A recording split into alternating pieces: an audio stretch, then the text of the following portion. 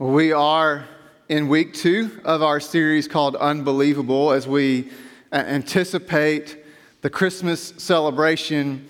We're reflecting on and we're journeying together to try to wrap our minds around how God did what seems to be unbelievable.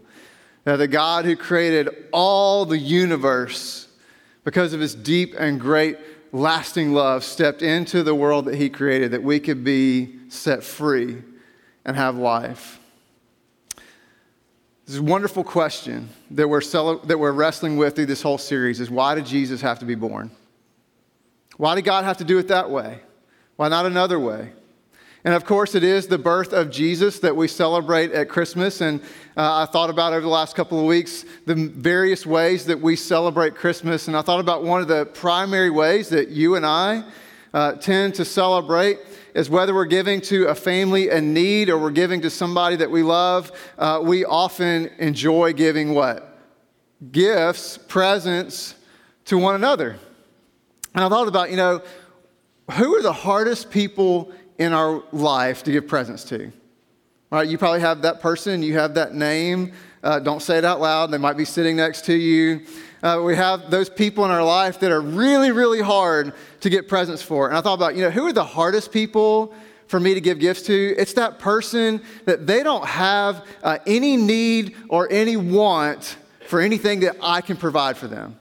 Anything that they want to have, anything they need, they go and get it. There's absolutely no way that I can provide for them anything that's going to be something that they wouldn't get for themselves.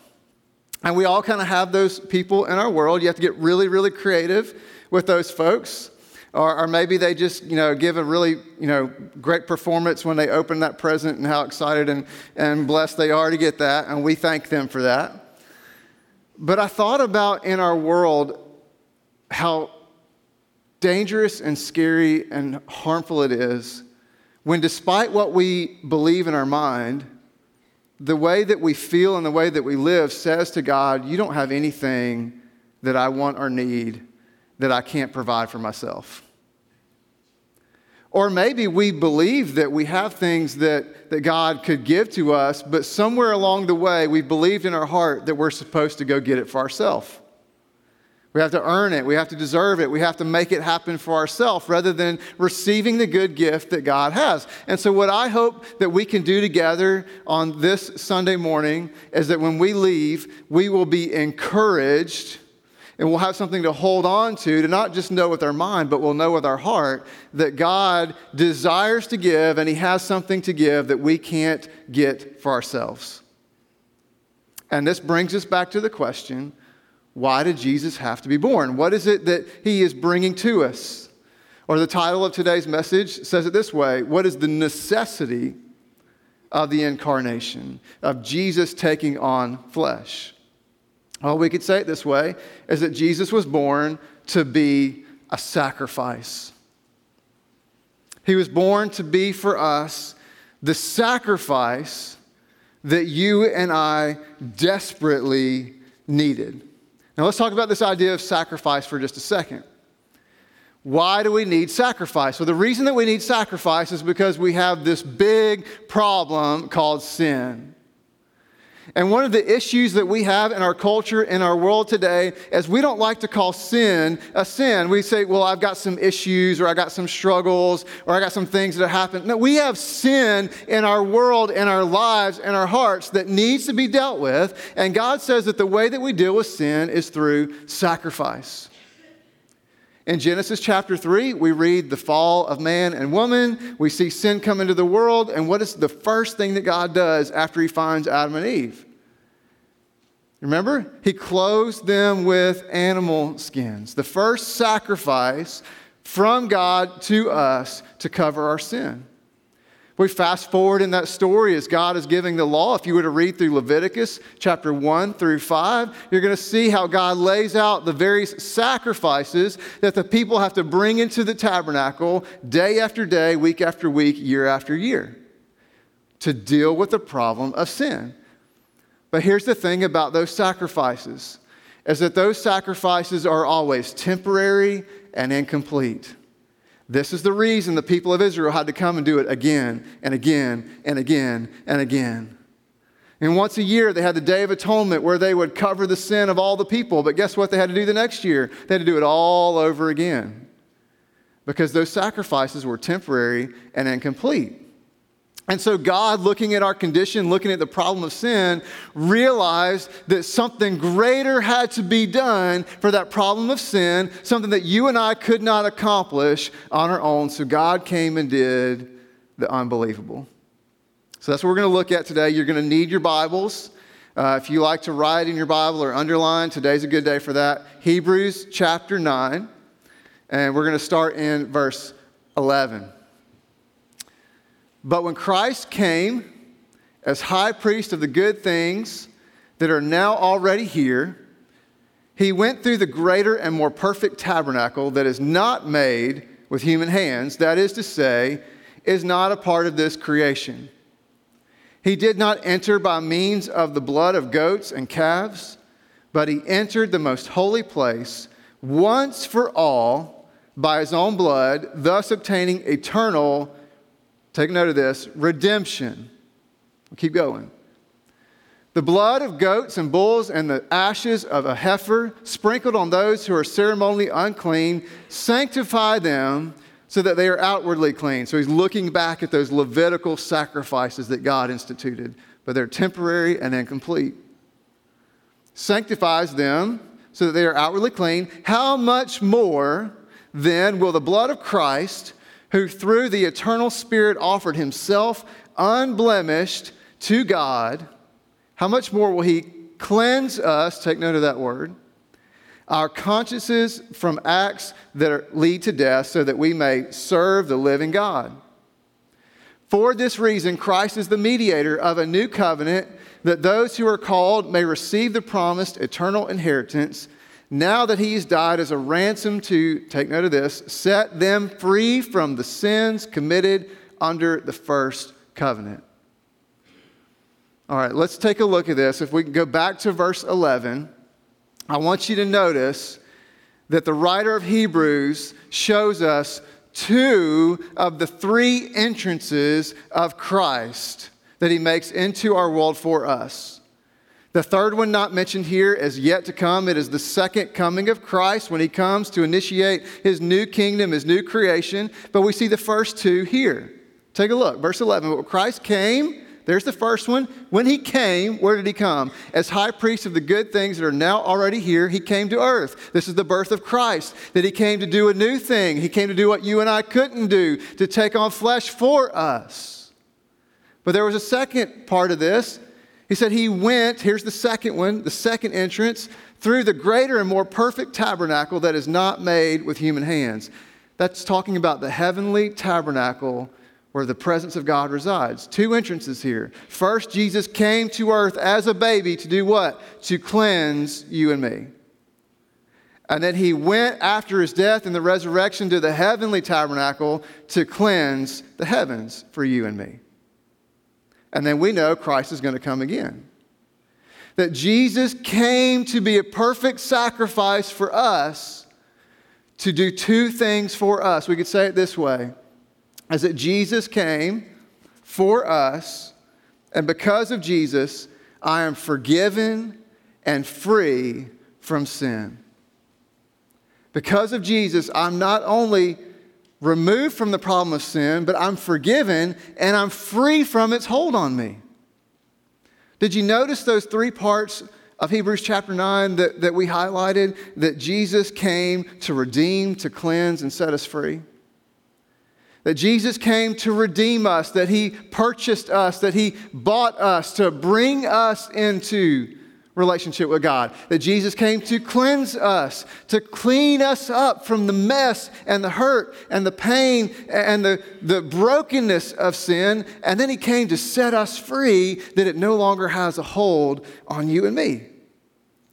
So here's what Jesus is doing for us. He's forgiving us. He's setting us free. He's moving us into the life that God has for us. And how does he do it? He does what only he can do. He does the unbelievable. Look at verse 12 again. He did not enter by means of the blood of goats and calves. We can do that for ourselves. Right? We can come to church. We can go to Bible study. We can go on that mission trip. We can say, God, please forgive me. We can try to have good behavior, and it's never going to be enough. It's temporary and incomplete. So Jesus did what we couldn't do. He did the unbelievable, not by the means that we can bring, but he entered the most holy place once for all by his own blood, thus obtaining eternal redemption. God did what only God could do. He did what you and I, by definition, cannot do. That is why, brothers and sisters, that Jesus calls us to come to him not by behavior, but by faith. To trust in him to do for us what we cannot do. And this grace that God is inviting us into, it seems unbelievable. The one thing that is so difficult for us to grasp about the Christian life is to believe the truth of grace.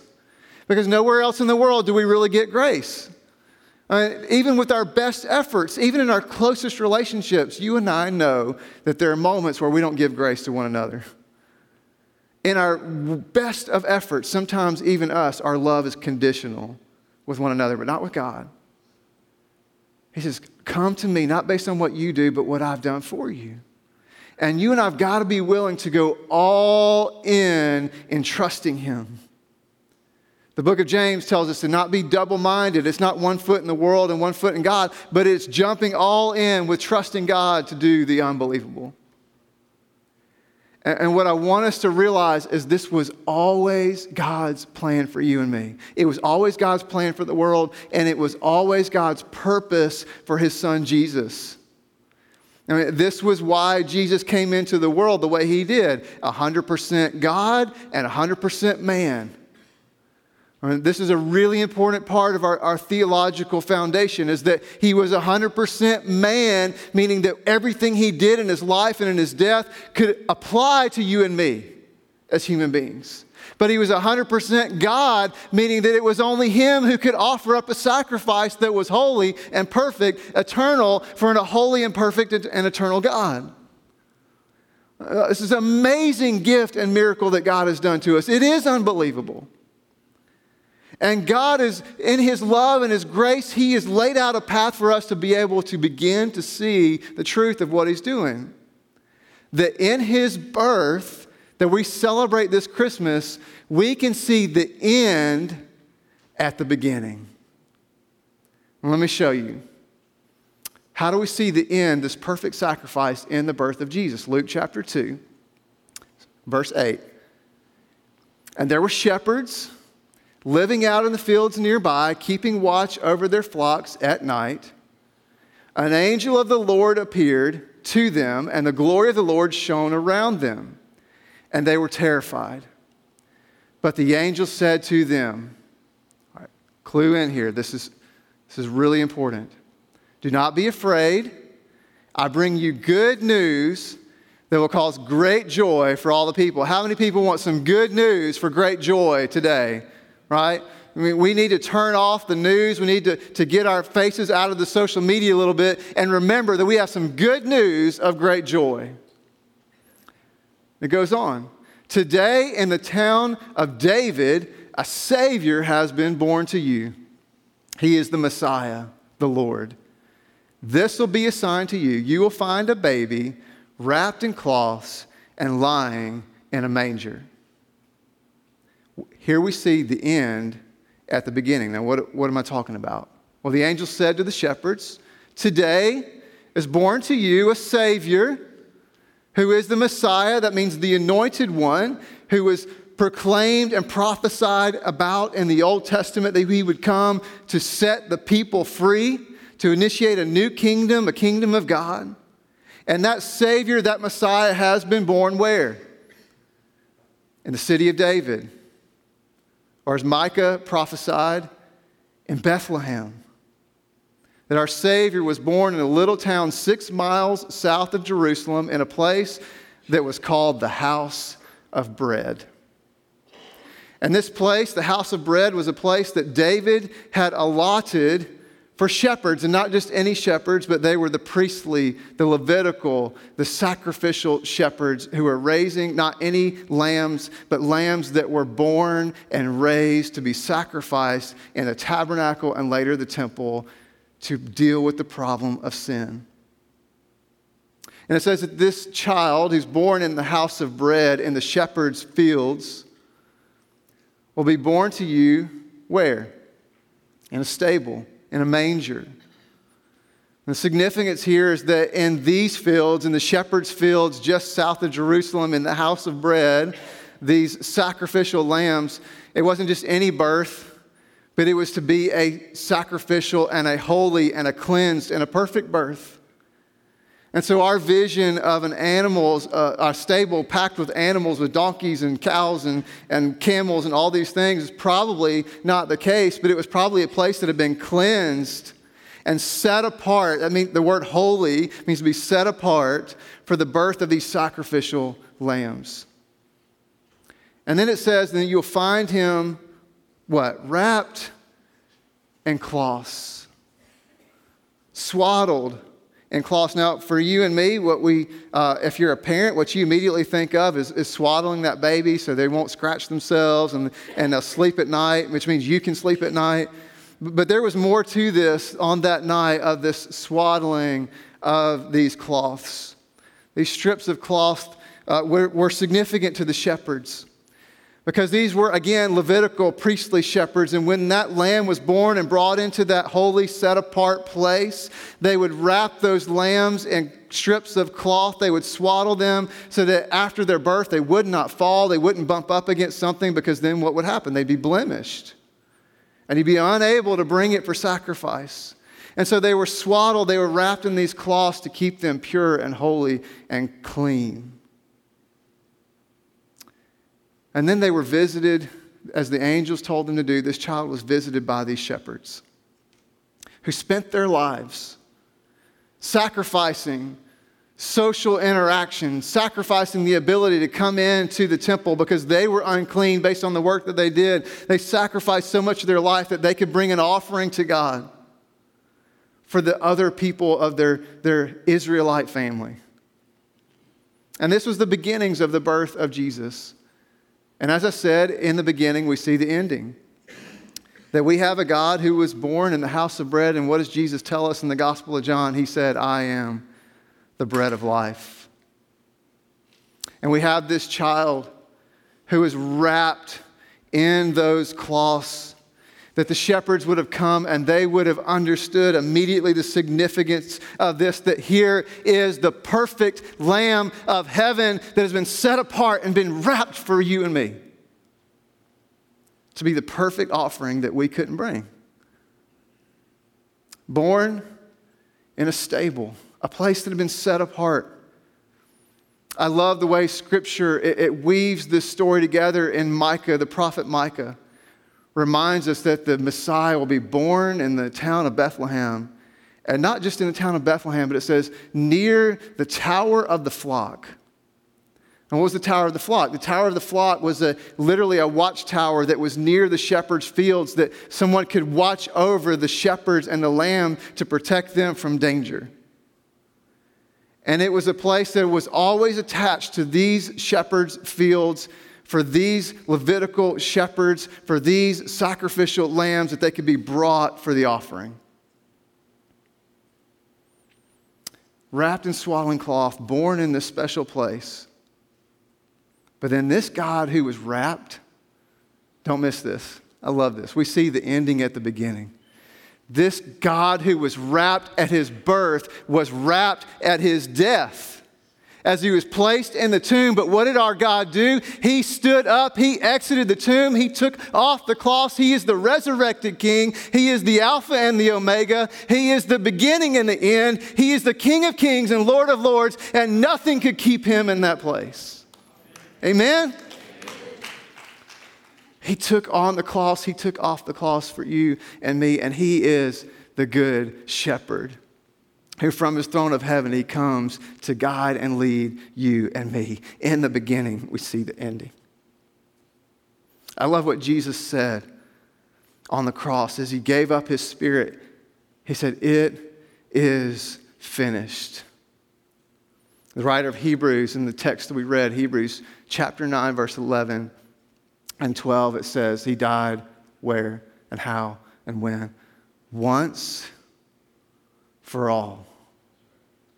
It is finished. Everything that needs to be brought was brought one time for all of creation. And you and I, we've got to be willing to come and receive this gift of grace that God brings to us and stop trying to do what God already did once and for all. And many of us, we know it in our mind, but in our heart, we keep trying to bring sacrifices to God, and we hope and we pray that it'll be enough, and we're just piling the weight on our shoulders, and it's time to take it off. That we can understand this truth, that Jesus put on the cross of sacrifice so that you and I can take them off. We don't have to be wrapped up in the weight of it because Jesus was, and Jesus took it on not just once. He was wrapped in his birth, he was wrapped in his death, and in victory he took it off so you and I can take it off. So here's what I want to encourage us with today. There's some things that we've got to take off as we receive this gift of grace. One thing that we got to take off is we need to take off shame. It is time for us as believers, as followers of Jesus, to take the weight of shame off. To realize that Jesus is enough, that it is done, it is finished once for all. And we don't have to believe the lies that the world or people around us tell us about who we are. We don't have to believe the lies that we tell ourselves based on things that have happened or what we've done or what was said or unsaid. But we can believe and rest in the truth of who God says we are. That God said, I loved my creation so much that I sent my son to die, to redeem it, to cleanse it, and to set it free. And many of us, even though we believe that in our minds, we're arguing with God in our hearts. I'm not sure you got it, God. And we carry around this shame instead of believing the God who says, you are my son, you are my daughter. We've got to take off shame. We also need to take off the labels. We've got to take off those labels that we picked up somewhere along the way, that somebody's given to us or we put on ourselves. It says, you're not good enough. You'll never measure up. You know, much of the time we use the struggles of our lives, whether they're emotional struggles or relationship struggles or mental struggles or just circumstantial. We take those struggles and we allow them to be an excuse for not moving into the life that God has called us to, and we put that label on us and we say, well, I'm not going to take another step forward because this is who I am. No, it's not. And many of us, I've heard it so many times come out of the mouths of believers. I've said it myself where we say, well, I'm just a sinner. This is just who I am. I'm just going to struggle. No, you are redeemed and cleansed and set free by the God of gods, the Lord of lords, the King of kings. You are a child of God. We don't just settle, I'm a sinner. No, we move forward into the holy transformation and joy that God has for us. We take off the labels. And then please, brothers and sisters, we've got to take off fear. Listen, there are going to be hard, scary things that happen in life. As a matter of fact, what I'm coming to realize more and more and more as I follow Jesus year after year is that the more committed I am to Jesus, the more scary, hard things there are in life. And that's a fact. It's coming. But that does not mean that we have to live under the weight of the fear that comes in life. All too often, we live as victims instead of living in the victory of Jesus. That we choose faith over fear. Even when it's hard to feel it, we step into it. That's why it's faith. If it were certain, it wouldn't be faith. But we step out trusting God in the unknown, in the unbelievable. We say, God, I'm going to put it all in with you. I've got to trust you. that you are the God today who was when you came in a little baby. You are the God today who rose from the tomb. You are the God today who will one day bring a new kingdom, and all creation will bow and praise and celebrate and rejoice and proclaim. All of creation will proclaim, even those who have rejected God, they will have to submit and proclaim that Jesus is King. That God who will be then is the God who is today. And so I will step out in faith and trust. Look, I don't have to be afraid of death because Jesus was resurrected, the first fruits, and I know that I have heaven waiting for me, and death is not the end. I don't have to fear what other people think or say about me because I have a God who's over all, who's going to sit on the throne. Guess what? All those people that we are so worried about are not going to be sitting on the throne. There's only going to be one on the throne. His name is Jesus, and he says, you are precious to him. I don't have to worry about what everybody else thinks or feels about me. I have an audience of one, and I'll give my life to him. And listen, I don't have to be afraid of failure. Right? Like if I asked a show of hands of who faces the fear of failure day after day, I'd have to raise both hands and both feet. It's scary to wrestle with, what if I mess up? What if I'm not enough? What if I can't do what God's called me to do? What if I let my family down?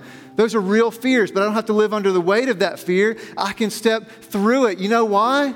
It's not because you're not going to fail. It's because your failure is not the point. God has victory, and that's the point. And it was never about you. It was never about me. It's about what God is going to do. It's about what God has done. It's about his ability, not my inability. It's about him living in and through me, not me making an effort to bring a sacrifice.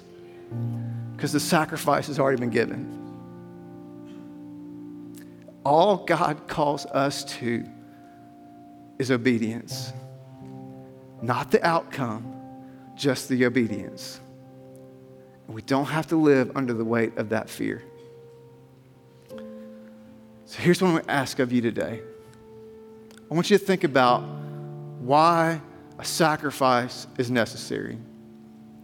A sacrifice is necessary because there's a boundary between us who are under the weight of sin and a perfect and holy God. When God gave the instructions for the tabernacle and the temple, there was a curtain in both that was hung to separate the people of God from the holiness of God, in which was the Ark of the Covenant and the presence of God through the Spirit. In that place, there was a boundary to separate us.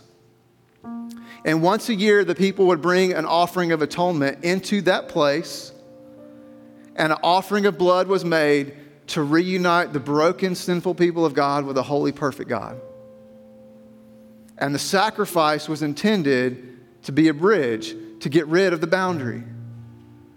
Hebrews chapter 9, one more time, let's hear it. He says, once for all. Not through the blood of a heifer or a goat or a lamb or any other animal, but by the blood of Jesus. The boundary between us and a holy and perfect God has been removed. So please, can we commit and encourage one another to stop putting up new boundaries between us and God when Jesus died to get rid of the boundary? Let me ask you, what is the boundary between you and God today? Is it shame?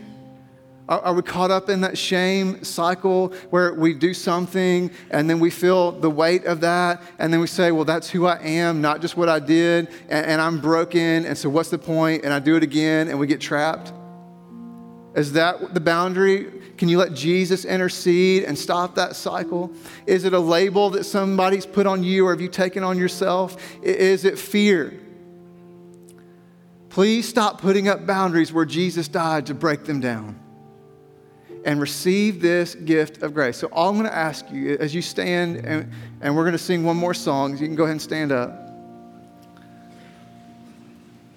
All I'm asking you for today is just to think about, what is my next step to let God bring down the boundary between he and I once for all. Like if you're anything like me, it is so easy to come to these prayer rails and lay the weight down at God's throne and say, I'm done with it. And then I walk out of these doors and I picked it right back up. No, let's lay it down once for all, for the rest of our lives. By the power of the Holy Spirit, let's receive that grace. What is your next step to bring down a boundary? And maybe one of those three. It might be shame, a label, or fear. It may be something else. But you have a God who made a sacrifice. That's the whole point of his birth. We saw the ending at the beginning. He came to break down the barrier. Would you let him do that for you today? So these prayer rails are open. You can come and pray. If you want me or Pastor Hunter to pray with you, just wave us over. Bring somebody with you if you want. Pray in your seat. Pray at home. God has a gift that you cannot get for yourself, that he wants to give. Will you receive it? Let's pray. God, we love you and we praise you. We celebrate who you are. Oh, Lord, thank you for the gift of Jesus. God, thank you for the hundreds of years of prophecy that told us who he was, who he would be, what he would do. Thank you that you did the unbelievable, that you became a sacrifice for us once for all. Heavenly Father, I pray right now that there be a breakthrough for somebody online, somebody in this room, somebody who's continuing to try to bring sacrifices to you instead of receiving that great sacrifice that you gave. God, please let us to lift off the weight of shame, of labels, of fear, of religion, of expectations, and enter into the Holy of Holies because of what you've done. God, help us to receive that with a grateful heart, with a believing heart. Not just to agree with you, God, but to receive from you. So come, Holy Spirit, work in us, transform us, set us free, redeem us for life with you, life for you. And we pray this in Jesus' holy name. Amen.